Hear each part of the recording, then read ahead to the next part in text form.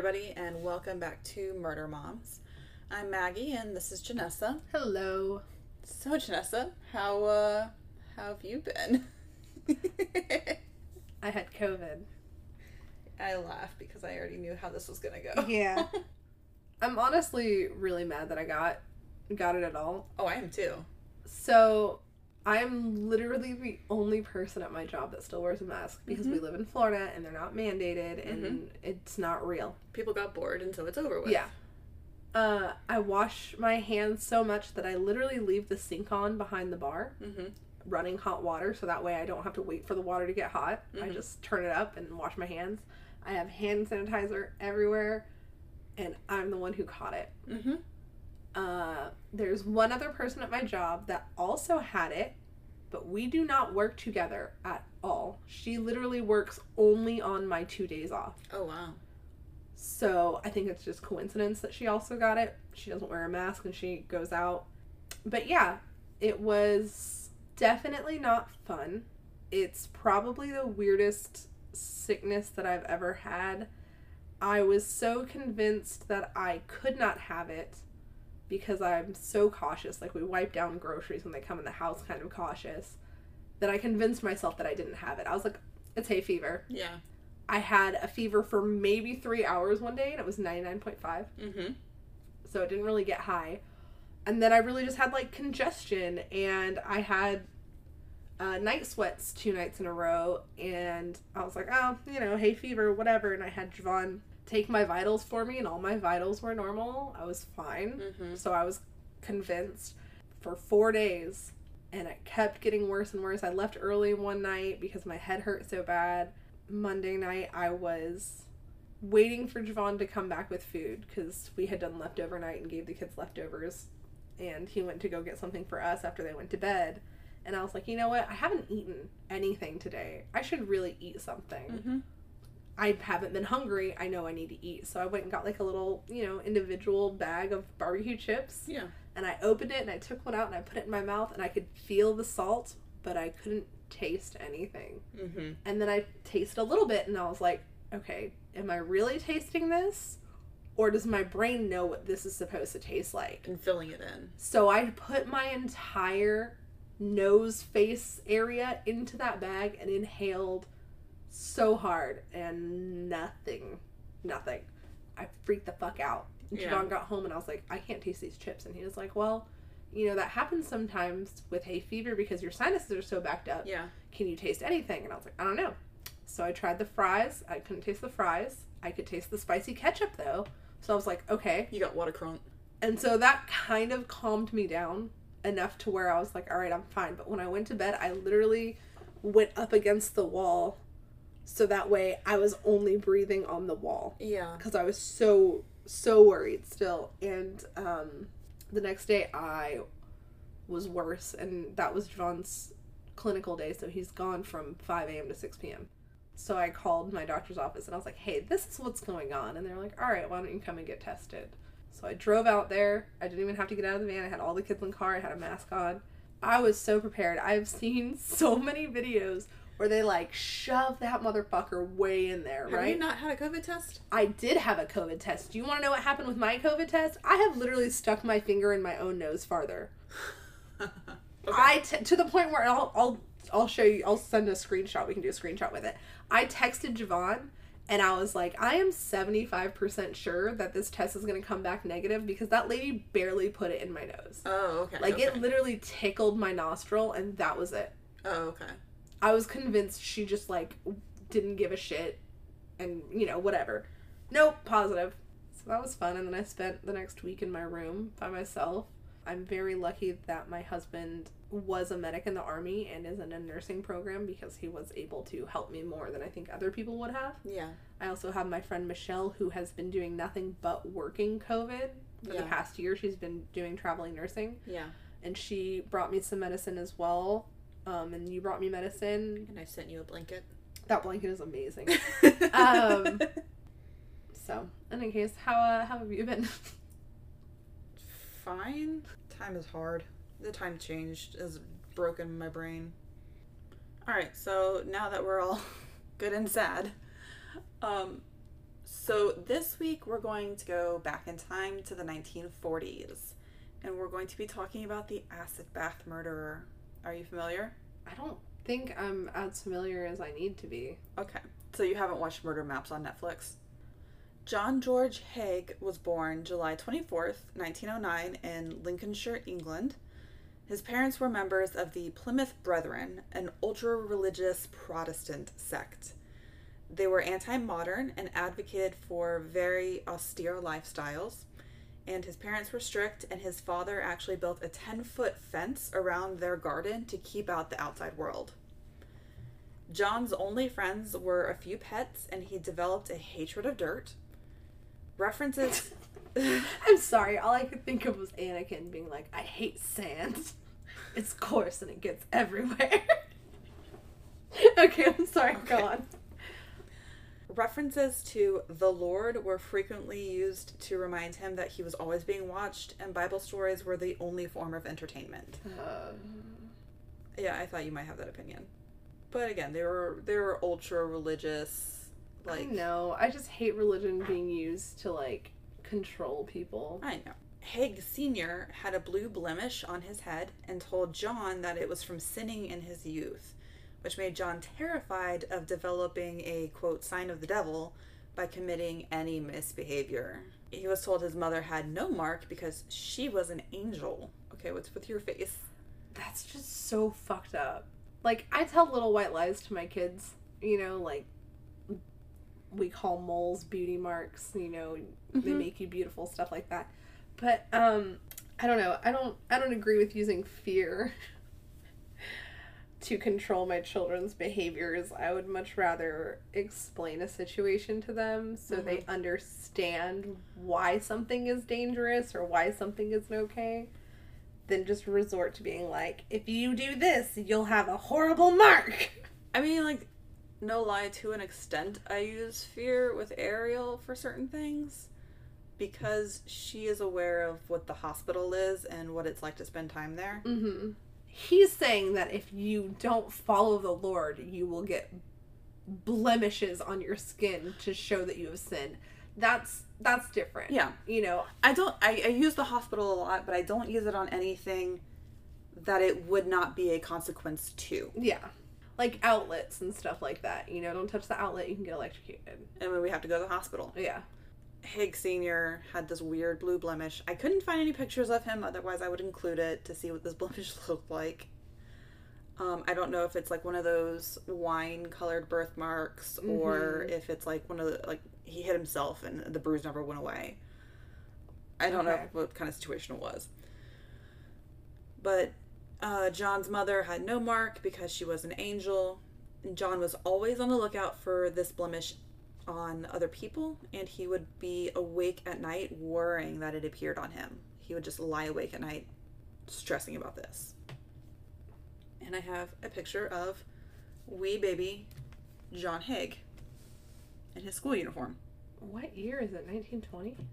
Probably. He was born in 1909. He's probably about 10 years old here. He's got on some flashy Oxfords, knee-high socks, and his shorts go down to his knees, so they almost touch the socks. Gloves. What is that? A riding crop? He's got a riding crop, a full jacket and tie, and a hat on. A jockey. He looks like a jockey. Yeah, that's a good way to put it.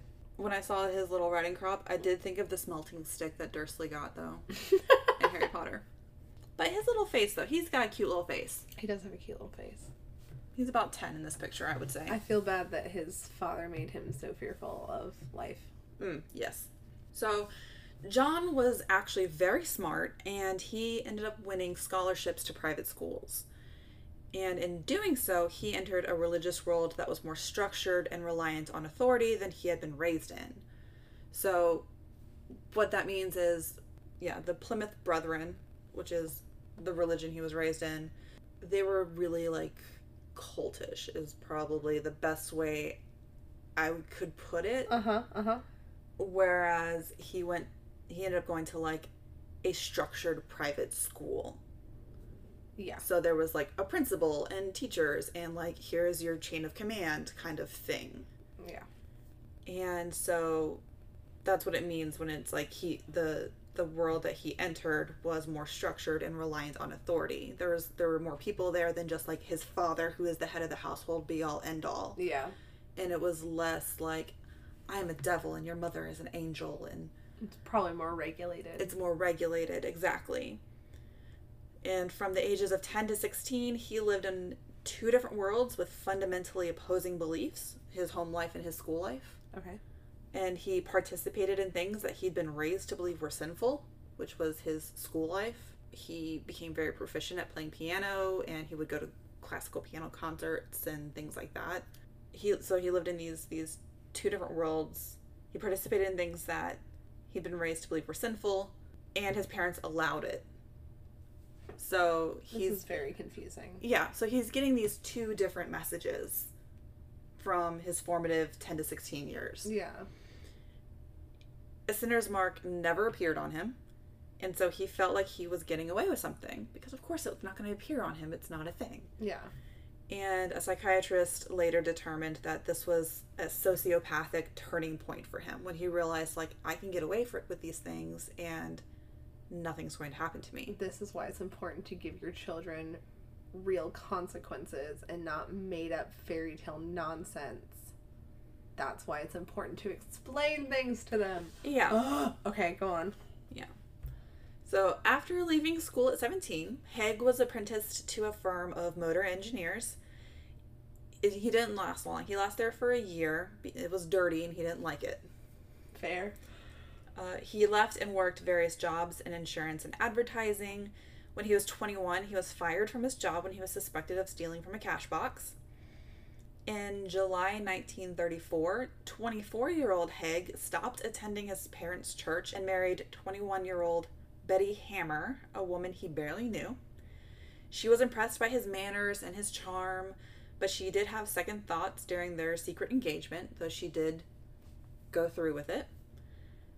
Haigh's parents let the couple live with them, but the marriage only lasted for about 4 months. Haigh has started forging vehicle documents and was soon caught. And in November 1934, he received 15 months in jail for fraud. Betty gave birth while he was in jail, gave the baby girl up for adoption, and left him. Holy cow. Did not see that coming. Okay. But she was like, oh, this is what you're about? Never mind. She just gave up that baby, though. Yeah. I saw somewhere, and I only saw it in one place, so I didn't, officially include it, that they only saw each other one time, years later, and he told her that their marriage was never real because he was already married to someone else, which was a very weird lie. The whatever I read specifically was that's not true. We don't know why he said that. To make her feel bad, probably. Or whatever. Our marriage was never legitimate. Petty people want you to feel bad so they can feel better. Yeah.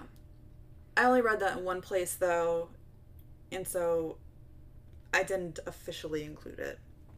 After Betty left him and while he was in jail, his conservative family and the Brethren Church ostracized him for his sin, which shocked him because, oh my gosh, there's a consequence. And according to his mother, that is what affected his future outlook. Not the fact that, Not the fact that he was raised in a cult. Yeah, not any of that. Oh it's my God. the fact that, oh no, there was some kind of consequence.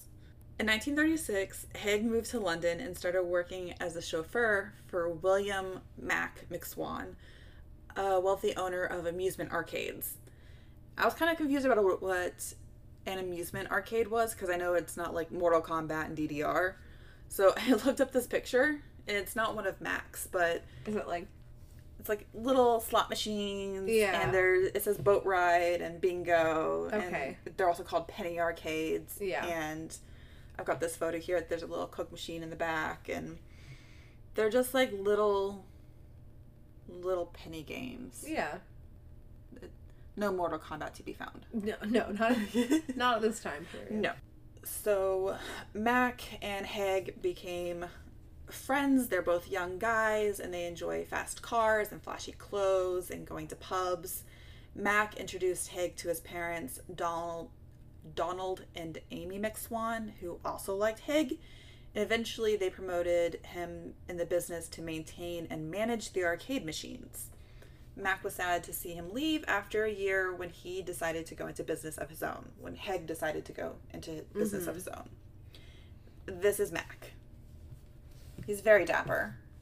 Look at his little mustache. His mustache cracks me up. I have never seen hair parted so far to the side in my life, though. You have. It's just usually in front of his face. It's very far. It's all on one side. Yes. Mac is very dapper. His mustache looks like... It looks like it's coming out of his nose. It does. He's got a little butt chin. Oh my gosh. All right. All right, Mac. He's got a nice face, though. So, Haigh's idea of branching out on his own was to pretend to be a solicitor named William Cato Adamson, and he sold fraudulent stock shares. He was discovered when someone noticed that he'd made a misspelling on his letterhead. I read various things, and one said that he misspelled the name of city. One thing said that he misspelled his name in quotations. He made some kind of misspelling, and that's how he was discovered. That still happens with people today, and there is spell check. I know. And for this, he received a 4-year prison sentence for fraud, and he was released just after World War II started. Oh. And this is what Haigh looks like. Oh my god. That's his prison photo. I'm sorry, can you turn that screen yes, I'm a sorry. little bit Go more? Ahead. This is a very real question. Was that particular mustache style in style? I believe so. Okay, good. Because it's a Hitler mustache. It's a Hitler mustache, and he looks very angry. Well, this is his arrest photo. That is a terrifying photo. But yeah, he has a little Hitler mustache. His tie is crooked.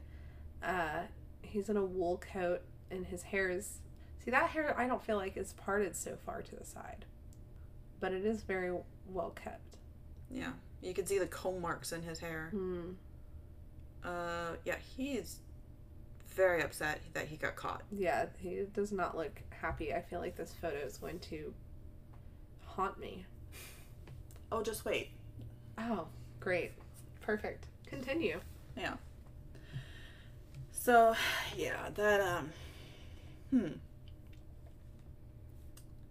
In 1934, while doing this 4-year prison stint, Haigh realized why he kept getting caught. And it was because he kept leaving people alive to report the crime. Oh, bless it. He became interested in French murderer Georges Alexander Surette, who had disposed of his victims in 1925 by using sulfuric acid. Uh-huh. While still in prison, this is all happening while he's in prison. While still in prison, because all of this is happening while he's in prison, Haigh devised a similar method. He worked with sulfuric acid in the prison's tin shop and ran experiments on field mice. He found that it only took them 30 minutes to dissolve, and then he calculated how much acid and time would be needed to dissolve a grown man. He did that while in prison. Okay. Why did a prisoner have access to acid? Well, he worked in a tin shop, and it's 1939. Okay. That's my best answer for you. Yeah, I got it. In 1943, he was released from prison and became an accountant with an engineering firm. He worked with a Mr. Stevens and stayed with the Stevens family, where Haigh became a He worked with a Mr. Stevens and stayed with the Stevens family, where Haigh began a close friendship with one of the daughters named Barbara. Okay. There was a 20-year age gap, but they talked about marriage, and she thought that she would become Mrs. Haigh. She was unaware that Haigh was not divorced from his first wife. I'm not sure that she was aware that there was a first wife. I just feel like there are definitely times where large age gaps don't mean anything. Mm-hmm. And I feel like there are very many relationships with large age gaps that work out wonderfully. Mm-hmm. However, it is a very big red flag to me if somebody 20 years your senior tells you how mature you are, Mm-hmm. because that means that they are very immature. And please be aware of the difference between healthy relationships and unhealthy relationships. Real quick, because I didn't do this. So, according to my calculations, because I thought he was born in 1909, he was 34. Oh, what? So was she older? Please tell me she was older. I don't think so. Ugh. That's a child. That's a child. I'm not going to stake my life on it, but I'm pretty sure. That's a child. Yeah. I'm pretty sure that that's how that worked, is that he was 34 and there's about a 20-year gap. So she was at best, depending on what time of year they were born in and what time of year this was, at best she was 16. All right. That took a turn that I should have checked. Yeah, it really feels like he was taking advantage of her. Soon after, by chance, he bumped into Mac and reunited with the McSwans. Donald and Amy told Haigh about their recent property investments, and Mac was working for them by collecting rents from their London properties. This is a picture of Amy McSwan. That is an adorable photo. She's adorable. She looks very happy. It's like, this looks like I'm going to Disneyland for the first time pose. You know what I mean? Like out in front of that little garden that they have. And she's like half sitting on this like garden fence, and she's got Mary Jane's on and a skirt. I love her hat. They're called like cloches or cloaks. CLOCHE. I don't know. That's a Felix question. That is a Felix. Felix, how do you pronounce that? Thanks. She's got a nice little cardigan, and like the shirt underneath, or the blouse underneath, has like a necktie, and she's got her little hand purse. She looks adorable. She's adorable. She's got such a big smile on her face. She's so happy. But Haigh was jealous of the seemingly lavish lifestyle and little effort that seemed to go into collecting rents, because Haigh is a con artist above all things. On September 6th, 1944, Mac suddenly disappeared. Haigh told Donald and Amy that he was hiding in Scotland to dodge the draft. Mac had already talked about going underground instead of serving, so this seemed credible. Haigh managed to keep up the charade by sending the McSwans letters supposedly from Mac. He took over Mac's house and began collecting the rents for Donald and Amy. As the war wound down and the draft was over, the McSwans started to wonder why Mac hadn't come back yet. On July 2nd, 1945, Haigh said Mac had come back for a surprise visit and lured them to a basement on Gloucester Road in London. Haigh lured them to this basement. He then murdered them by hitting them over the head the same way he had killed Mac. He then disposed of them the same way as Mac by putting their bodies into 40-gallon drums and adding sulfuric acid. A few days later, he returned to find the bodies had become about 100 pounds of sludge each, and he poured them down a drain in the basement. Wouldn't that acid eat up the drains? So the drain itself is also referred to as a manhole. Oh, so he was just dumping it like into the sewer. Okay, like straight into this. Okay. Yeah, it wasn't like a bathtub drain. What a get up. Yeah. Haigh informed the McSwans landlady that they had gone to America, and then he went through the family files to be prepared to answer any questions about them. He had all of their mail forwarded to him, including pension checks. Haigh forged Mac's signature on a power of attorney form, and he forged deeds, and he sold their properties, stealing about 8,000 pounds, which in today's American money is about $489,000. Yeah.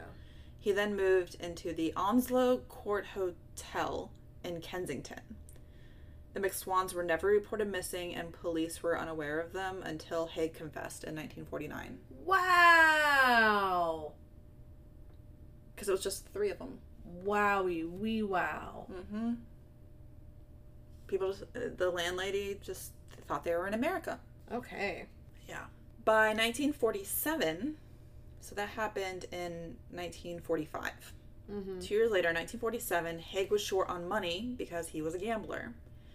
He feigned interest in a house that Dr. Archibald Henderson and his wife Rose were selling. And this is Dr. Archibald Henderson and Rose. Wow. First of all, that woman is a movie star. She definitely looks like she could be a movie star. Holy cow. And that is he decorated or is it just one badge on there? He's got, yeah, there's one or two. Okay. Even so, though, he obviously was in the military and served at some point. She is just drop dead gorgeous for this time period. She has literally everything that would have been in style for this time period. Her eyebrows are on point. Her makeup is on point. Her hair is perfect. Her hair, like, kills me. Perfect. And both of these are such glamour shots. They really are very, very good photos. Even his photo is something that it reminds me of. It looks like it would be a prop in a movie. Yes. A promotional still. Yeah. So they were selling a house. Haigh offered more money for the house than they were asking, but the deal fell through when he couldn't come up with the money because he was never planning on buying it anyways. He continued, though, to cultivate a relationship with them based on a shared love of music because he played piano. That was like his only thing he was really allowed to do. Yeah. And they loved piano as well, or music. The Hendersons generally weren't the type of people he would approve of. They lived expensively, they drank, they were worldly, and Rose had already been married and divorced. That's literally him. I know. He's over here, like, murdering people, and he doesn't approve of their lifestyle. He went through 8,000 pounds in 2 years. Mm-hmm. Like, who's living lavishly? Let's not throw stones in glass That's houses, what I'm saying, man. But we see that with murderers and with, like, offenders like this, though, where they're just like, I don't approve of their lifestyle. But if you, like, look at it from far away, like, it's like you're the one, like, killing the sex workers. Yeah, I'm wondering what that would be classified under. Like, would that be a narcissistic behavior? Would it be borderline behavior? Like, what? I want to know what classification that would be under, where it's okay for you to do these horrendous things, but it's not okay for them to do something that's not really bad. You just don't agree with it morally. Yeah. Haigh encouraged them to reveal information about their properties, and at some point, Haigh stole Archibald's revolver. I read somewhere that it was during the open house when they were trying to sell their house and he went in, but I only read that in, like, one place, so who knows. At some point, though, he did steal Archibald's revolver. In February 1948, he took Archibald from the Metropole Hotel where the Hendersons were living to his workshop on Leopold Street in Sussex, so he had moved places, under the pretext of showing him an invention.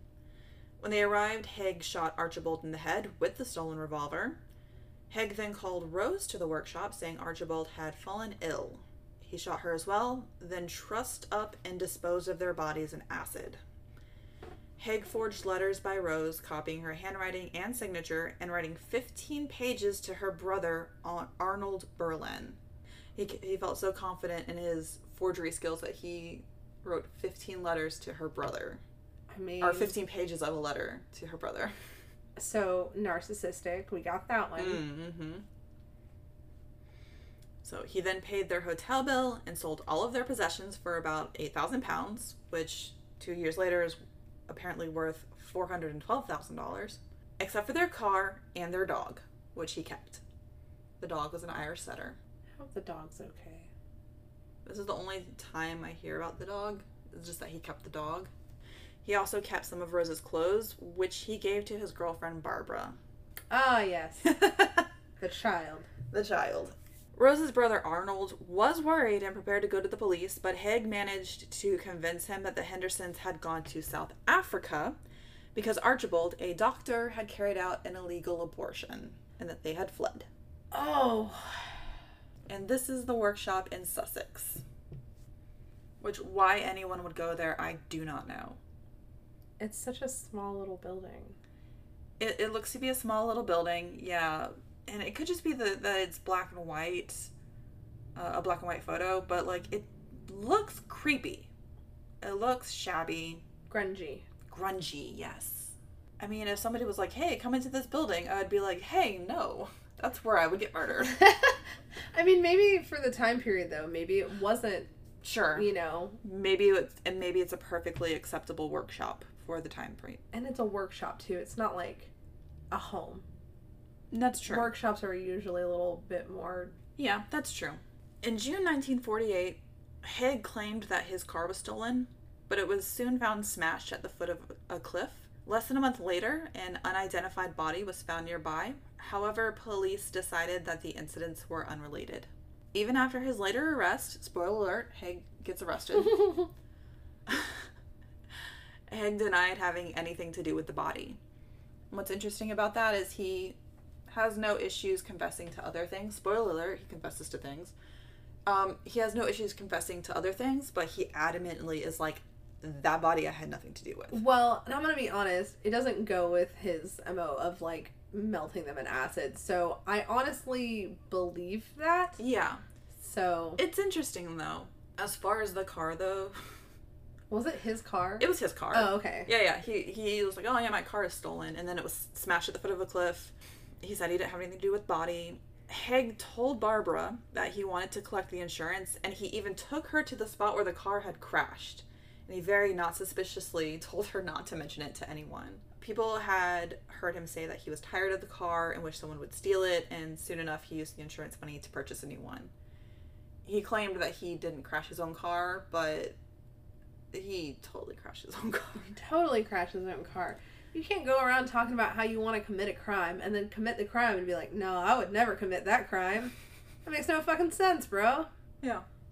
It's just ironic that, like, here's a random body next to the car. Yeah, that part's weird. Yeah. It just happens to, like, probably not be one of your bodies. Yeah, one of. Fuck. Go on. Haigh had a neighbor at the Onslow Court Hotel named Olive Duran Deacon, who was the 68-year-old wealthy widow of a war hero. This is Olive. I kind of love her. I love the name Olive, though. Her actual name is, like, 5 names long. And it's, like, Olivia something, something, something, Olive something Duran Deacon, or whatever. And they called her Olive, so I'm just going to stick with Olive. I like the name Olive. I don't know what it is about her. She's very captivating to me. It looks like she's looking directly at the camera, which I don't think was a really big thing back then. I think they always had them, like, look off to the side, like, oh. Also, like, I'm sitting over here, and it looks like she's looking at me. Oh, okay. Does it look like she's looking at you? Yeah, it looks like she's looking at me. So she managed to nail that. She had been a suffragette in her younger years and had spent a night in jail for throwing a brick through a window. Hell yeah, Olive. And I really see that in this photo. Like, she looks kind of scary, but in the, like, I want her on my team kind of way. And she's got these pearls and this black coat and this black hat and, like, her hair's done and...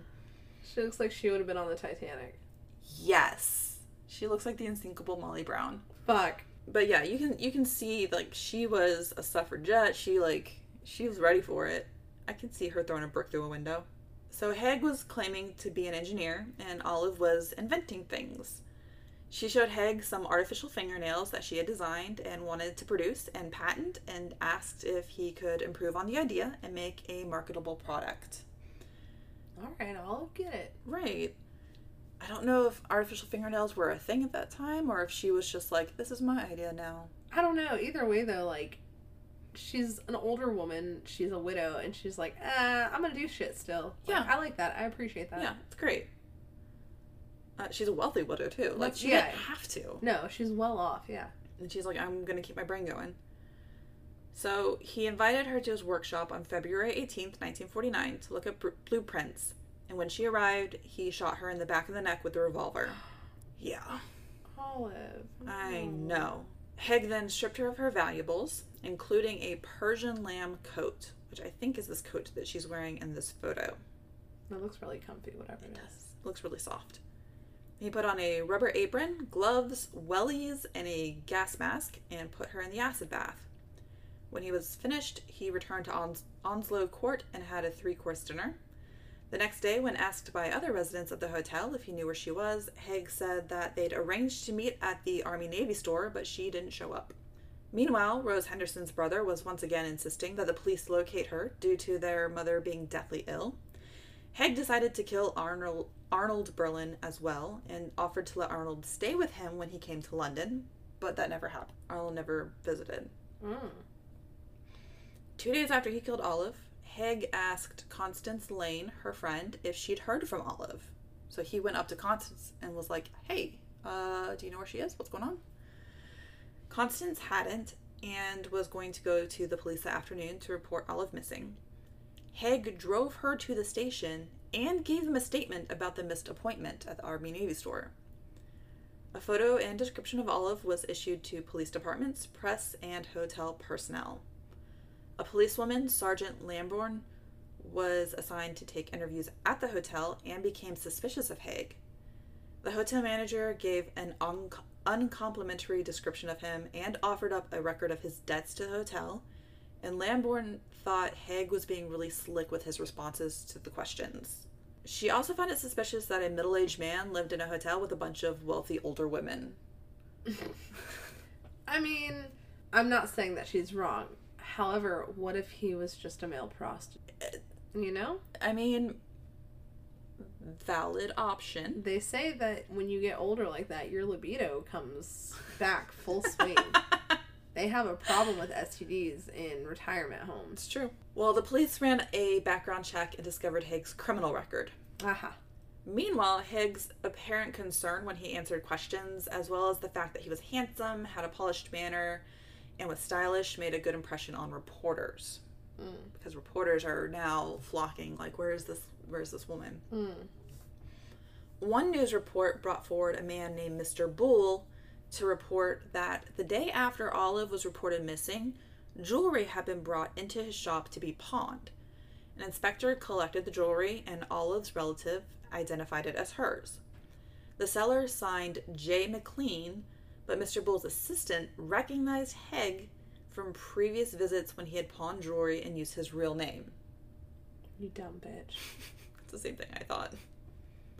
Police searched Haigh's workshop on February 26th and found his attaché case, which contained a dry cleaner's receipt for a black Persian lamb coat, as well as papers referring to the Hendersons and the McSwans, a marriage certificate, several passports, ID cards, and driver's licenses.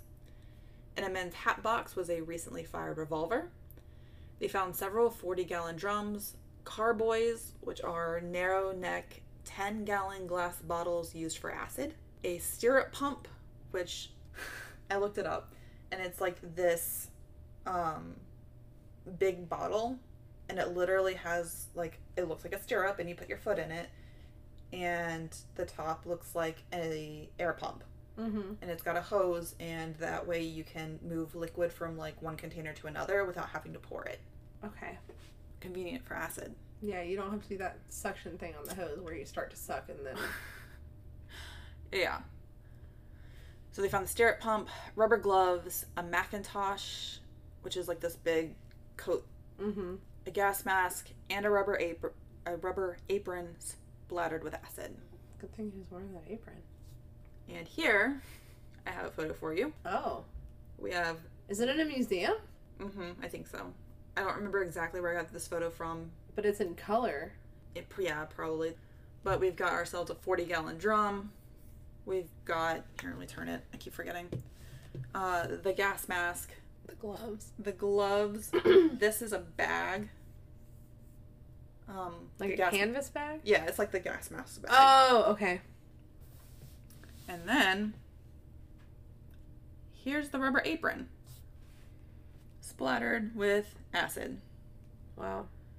There was also a pair of rubber boots and rubber gloves, which we saw, and an army bag with a gas mask inside. Okay, army. And that's what that was. Yeah. Okay. So, yeah. Wow. Yeah. He was prepared. Oh, there's somebody in the getup. Yeah. This is actually a police officer, but he's wearing the getup. Oh my god, I would never be able to put that on. That man must have had nightmares. Like, I just can't imagine putting on clothes that, at that point, they assumed were used to murder people. Like, I could not. Yeah, there's a police officer wearing this whole getup. So he's got this Macintosh, which is this big trench coat. Over top of that, he's got this big rubber apron. He's got these rubber gloves on. And then on top of all of that is this canvas bag and the gas mask. And it's a really freaky photo. This is also the photo that is the photo they use on Netflix for murder maps.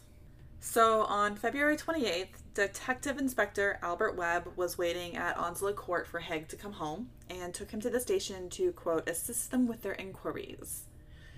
Haigh had a detached air and smoked, read the paper, and napped.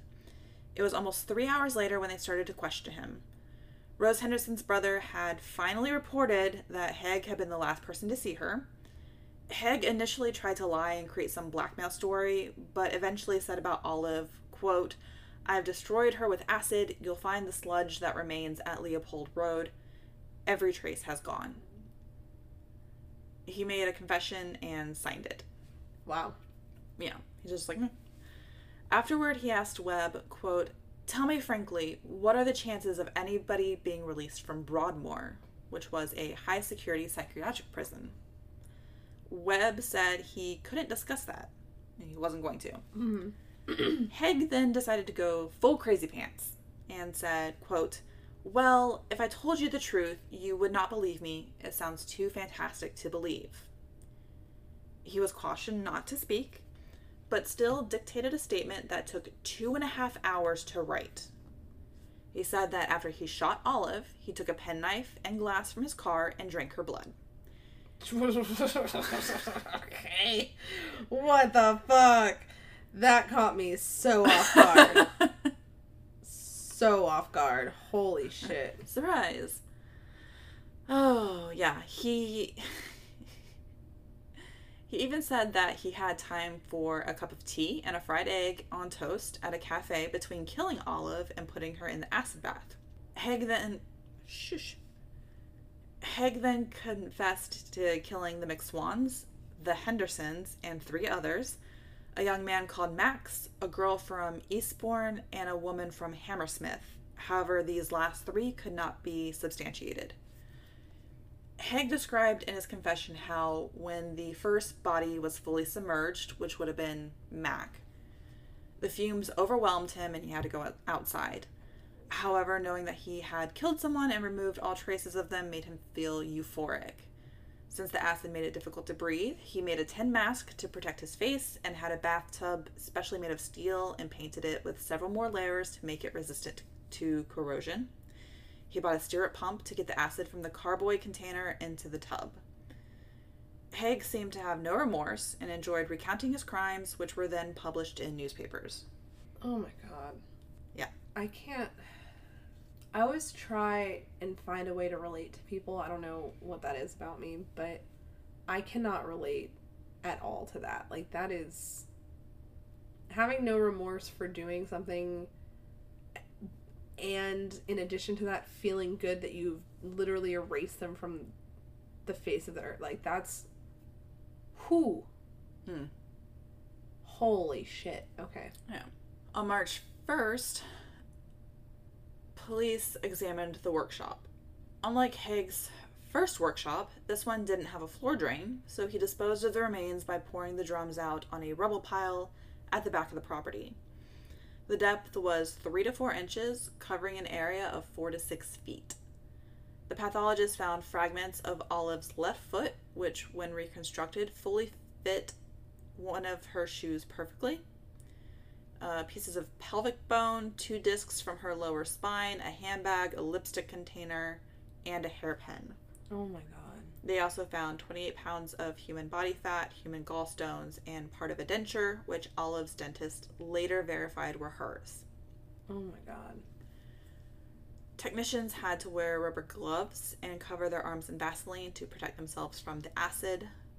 Sulfuric acid didn't work on plastic like on human tissue, so if Haigh had been arrested later or had waited to confess, the forensic team would have had less success finding evidence. Well, there's a silver lining, I guess. Inside the building, they found Haigh's journal with a cross drawn in red under September 9. There's always a journal. There's always a journal. Indicating the day he either killed or disposed of Mac. The entry for February 12 had 2 crosses next to the Henderson's initials.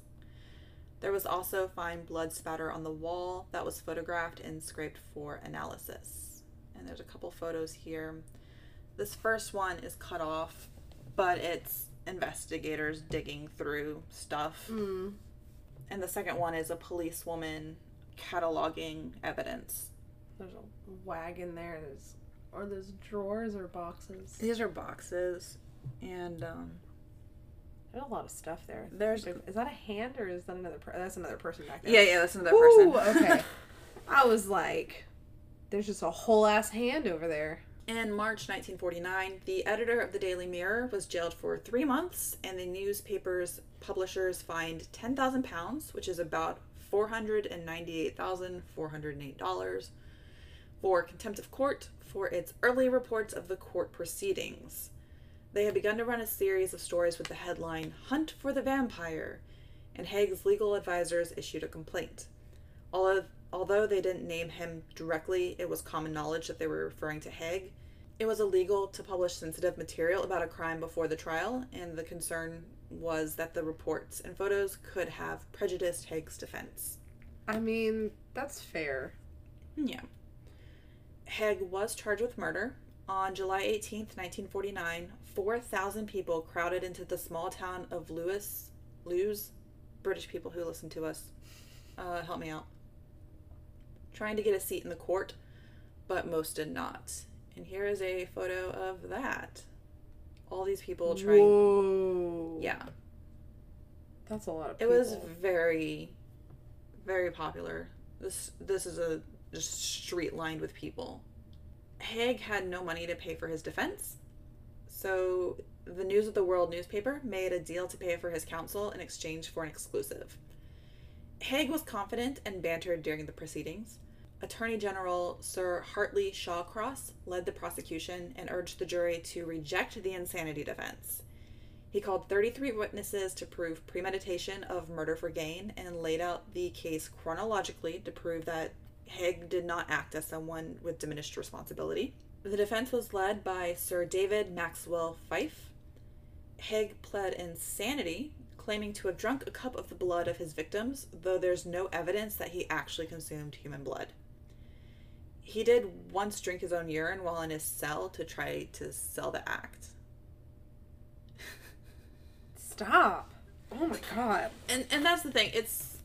And I get into this here in a second, but it seems to be, especially when he was like, he confessed and then was like, oh, how do you think I could get out of Broadmoor? And the detective was like, nah, bruh. And he's just like, oh, okay, I drank their blood. Now can I go to Broadmoor?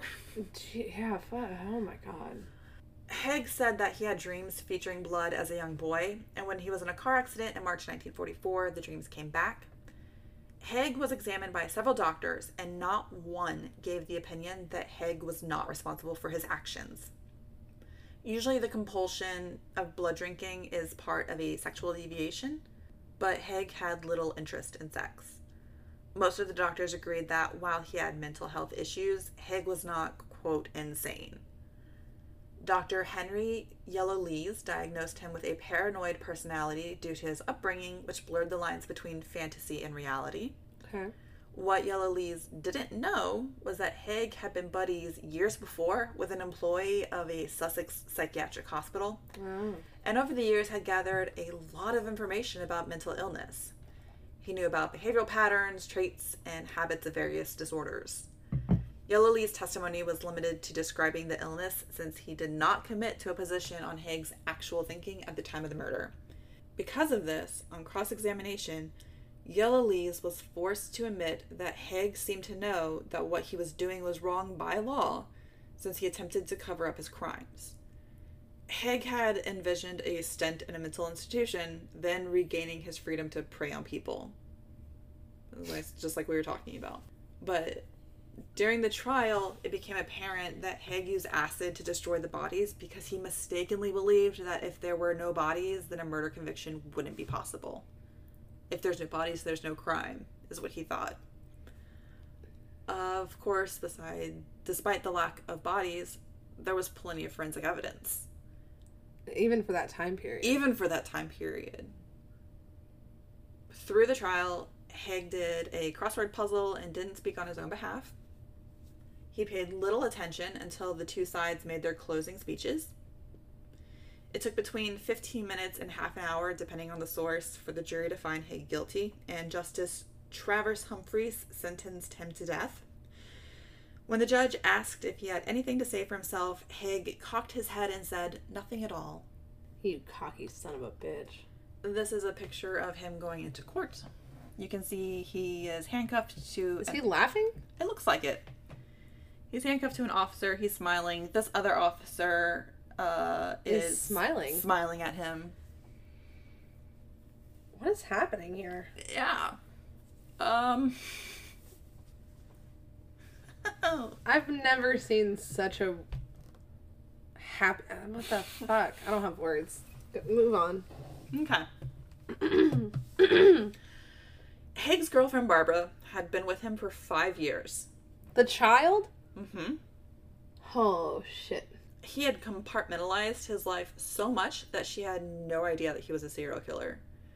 She visited him while he was in prison, trying to understand, and expected to find a man who stood falsely accused. Instead, he was reveling in the attention and confessing. She realized that he admitted he loved her the same week he killed Mac. They spent a wonderful day together 2 days after he disposed of Mac's parents. They talked about marriage while he disposed of the Hendersons. And the day after Olive died, they had a very pleasant tea. Oh my God. Even so, she wrote him letters. She visited him once a week. And for his 40th birthday, she sent him a good luck charm. Oh my God. When Barbara asked if he intended to kill her, he said he never entertained the idea and seemed genuine. Later in life, she said that if she'd found him out, then he probably would have killed her as well. Yeah, no shit, Sherlock. Literally anybody who questioned him, he just killed them. Oh my God. This is a letter that he wrote her.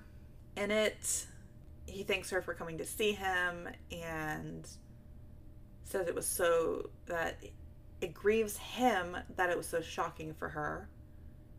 And I suppose no one knows better than you how difficult it is to upset my calm. I can assure you that irrespective of superficial appearances, I was very badly shaken. And he talks about how she was in agony and he couldn't do anything about it because there was glass in between them. And yeah, keep playing the game.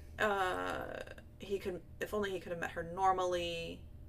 Bitch, you could have met her normally. You did not have to be a serial killer. You chose this. Fuck? Normally, I would have left no doubt in your mind as to whether the last 5 years have meant anything to me or not. Surely you must know that I have loved you intensely during that time. So she apparently straight up was like, have you even ever loved me? How foolish of you to ask why I hadn't murdered you. Of course I had millions of opportunities, I know that. But the idea never even crossed my mind. I wouldn't have hurt a hair on your head.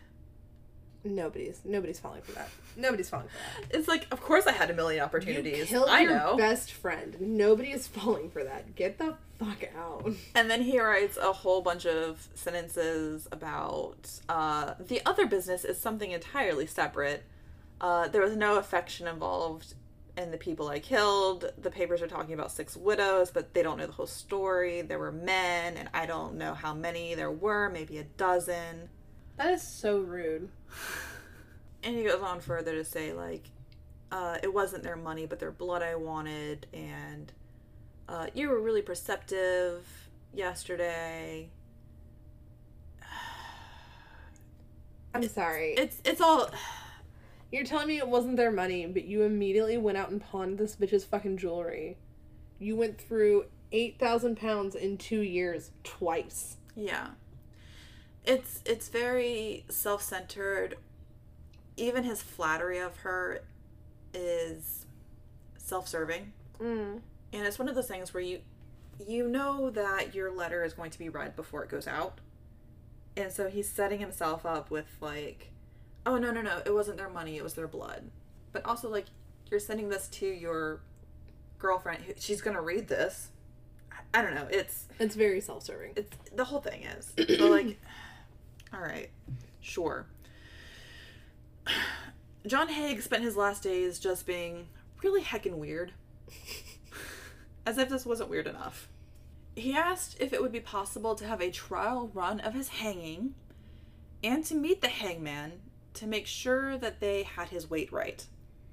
He was concerned that his sprightly walk made it look like he weighed less and that this should be worked into the calculations of the gallows drop. Your face. Sure, bud. The fuck? Yeah, that was denied. Yeah. They were like, no, guy, we've got this. No You're worries. gonna die. It's fine. You might sit there for a minute, but you'll die. Yeah, they were like, no, bro, He wanted that broken neck so he didn't have to suffer. I don't know what he wanted. He was asked if he wanted a brandy and replied, make it a large one, old boy. Oh my god. 100% Gatsby. Yes, it's a very Gatsby thing. Thank you. He would have his barber come cut his hair, and he took visitors up until he had to start wearing prison clothes. He finished giving his exclusive to the News of the World and received greetings from his mother through a reporter. He wrote letters to his parents and Barbara and told her that he believed in reincarnation and he would return to complete his mission. I don't know what his mission was. I don't know, but it involved acid and murdering people, so I'm not here for it. The fuck? Why? No. Oh, man. Madame Tussauds came to his cell the day before his execution, and they took 3 hours to make a death mask for the wax model they put up the day after his death.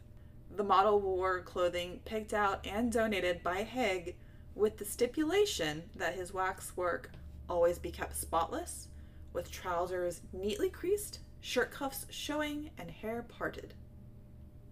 Would you like to see his wax work? I mean, yeah, but what the fuck? You don't really have a choice, but... Honestly, that looks better than the picture. I'm way less scared of this than I was that picture of him. Yeah. He looks like Walt Disney, though. Okay. Which is also terrifying. So, he looks like this weird cross between Walt Disney and Hitler. Yeah. My brain kind of glitches out when I see it. Yeah. The face definitely looks softer than the other one, which is why I think it makes me think of Walt Disney. But, I mean, that he Hitler was also anti-Semitic, so it's well done. Yeah. It's very well done. Yeah. But how are you going to put stipulations on something like that? Like, first of all, you murdered people and melted their bodies with acid. Secondly, you're going to be dead, bro. Yeah. Nobody has to keep up with that. Like I said, he was super weird. He was very charismatic, as we said. The police liked him. What? Maybe that explains why they were all smiley while he was being What the fuck? Oh my god. Alright. The chaplain who went to pray with him before his execution spoke affectionately about him. He was hanged on August 10th, 1949. I can't. The police liked him? What the fuck? The chaplain? Like, guys, murderer. Get better fucking heroes. I swear to fucking God. John Haigh managed to stay in the public eye. He was part of a special exhibit at the Museum of London where a collection of relics were open to the public from New Scotland Yard's Black Museum. The gloves and apron he used to protect himself from burns from the acid, Olive's gallstones and dentures, and the stolen revolver were on display. The cell door from his incarceration at Horsham Police Station is now preserved in Horsham Museum. I'm sorry. They kept this woman's gallstones? Yes, I didn't include that photo, but it is available to be found. I thought that was a little weird, and also they just look like pebbles. Why would you... Okay. It was evidence. And actually, a big reason was the pathologist, anybody else walking around looking at it would have been like, oh, those are some rocks. But the pathologist walking by looked down and was like, oh, those are gallstones. Like, that is a body. We need that. No, like, I understand that, but like... So I guess it's because it's kind of a big deal. Okay. So, obviously, this case was solved. The murderer was brought to justice, though he seemed to have done most of it kind of in his own time, in his own way. Yeah, his own stipulations. That's the acid bath murderer. Yeah, sure was. Sure was. I confused that person with somebody else very obviously, because that was not where I thought that was going. And there's so much more that I left out. I had to leave out. I mean, it gets like that sometimes, though. Yeah. The audacity of this man is just blinding. It's crazy to me how many stipulations he had and how he thought he was just going to keep murdering anybody who questioned him. Like, what the fuck? Yeah. It wasn't that he was murdering people who questioned him. It was like, I'm going to get in good with you and learn about your properties and your money, and then I'm going to kill you and take them.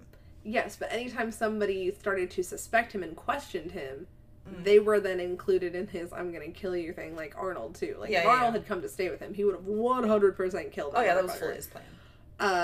Arnold was very annoying to him. Yeah. So, I don't know. That's hard for me to follow, because that's not a solution to your problem. You're just making more problems for later on. Mm-hmm. But I guess that was his problem. Yeah. That was quite the ride. Yeah. So the part that got me when I was watching Murder Maps was the, like, I'm going to confess because there's no body and I can't be charged. And it's like, nope, that's not how that works. You confessed. That's all we need. And then he's just like, oh, well, I'm crazy. Yeah. And they're just like, okay, buddy. Yeah. I know that now in the United States, it is hard to get a murder charge without a body. Mm-hmm. But when you confess to doing it, I don't think that's really gonna fucking matter, bud. Mm-hmm. And it's not even that they didn't have a body. They had parts of bodies. They had parts of bodies. There was a part of a pelvis and a spine and a foot and gallstones and dentures. And that was quite the adventure, and thanks for welcoming us back with such a great fuck. I don't have words. Oh man. Oh boy. Yeah. It was easier to listen to than Dodd, though. Yeah. Dodd was a lot harder. Thanks for listening to Murder Moms. Be sure to like us, rate, and subscribe. Follow us on Facebook, Twitter, and Instagram. Be sure to subscribe to our Patreon, where you'll get exclusives like outtakes, discount codes for merch, and bloopers.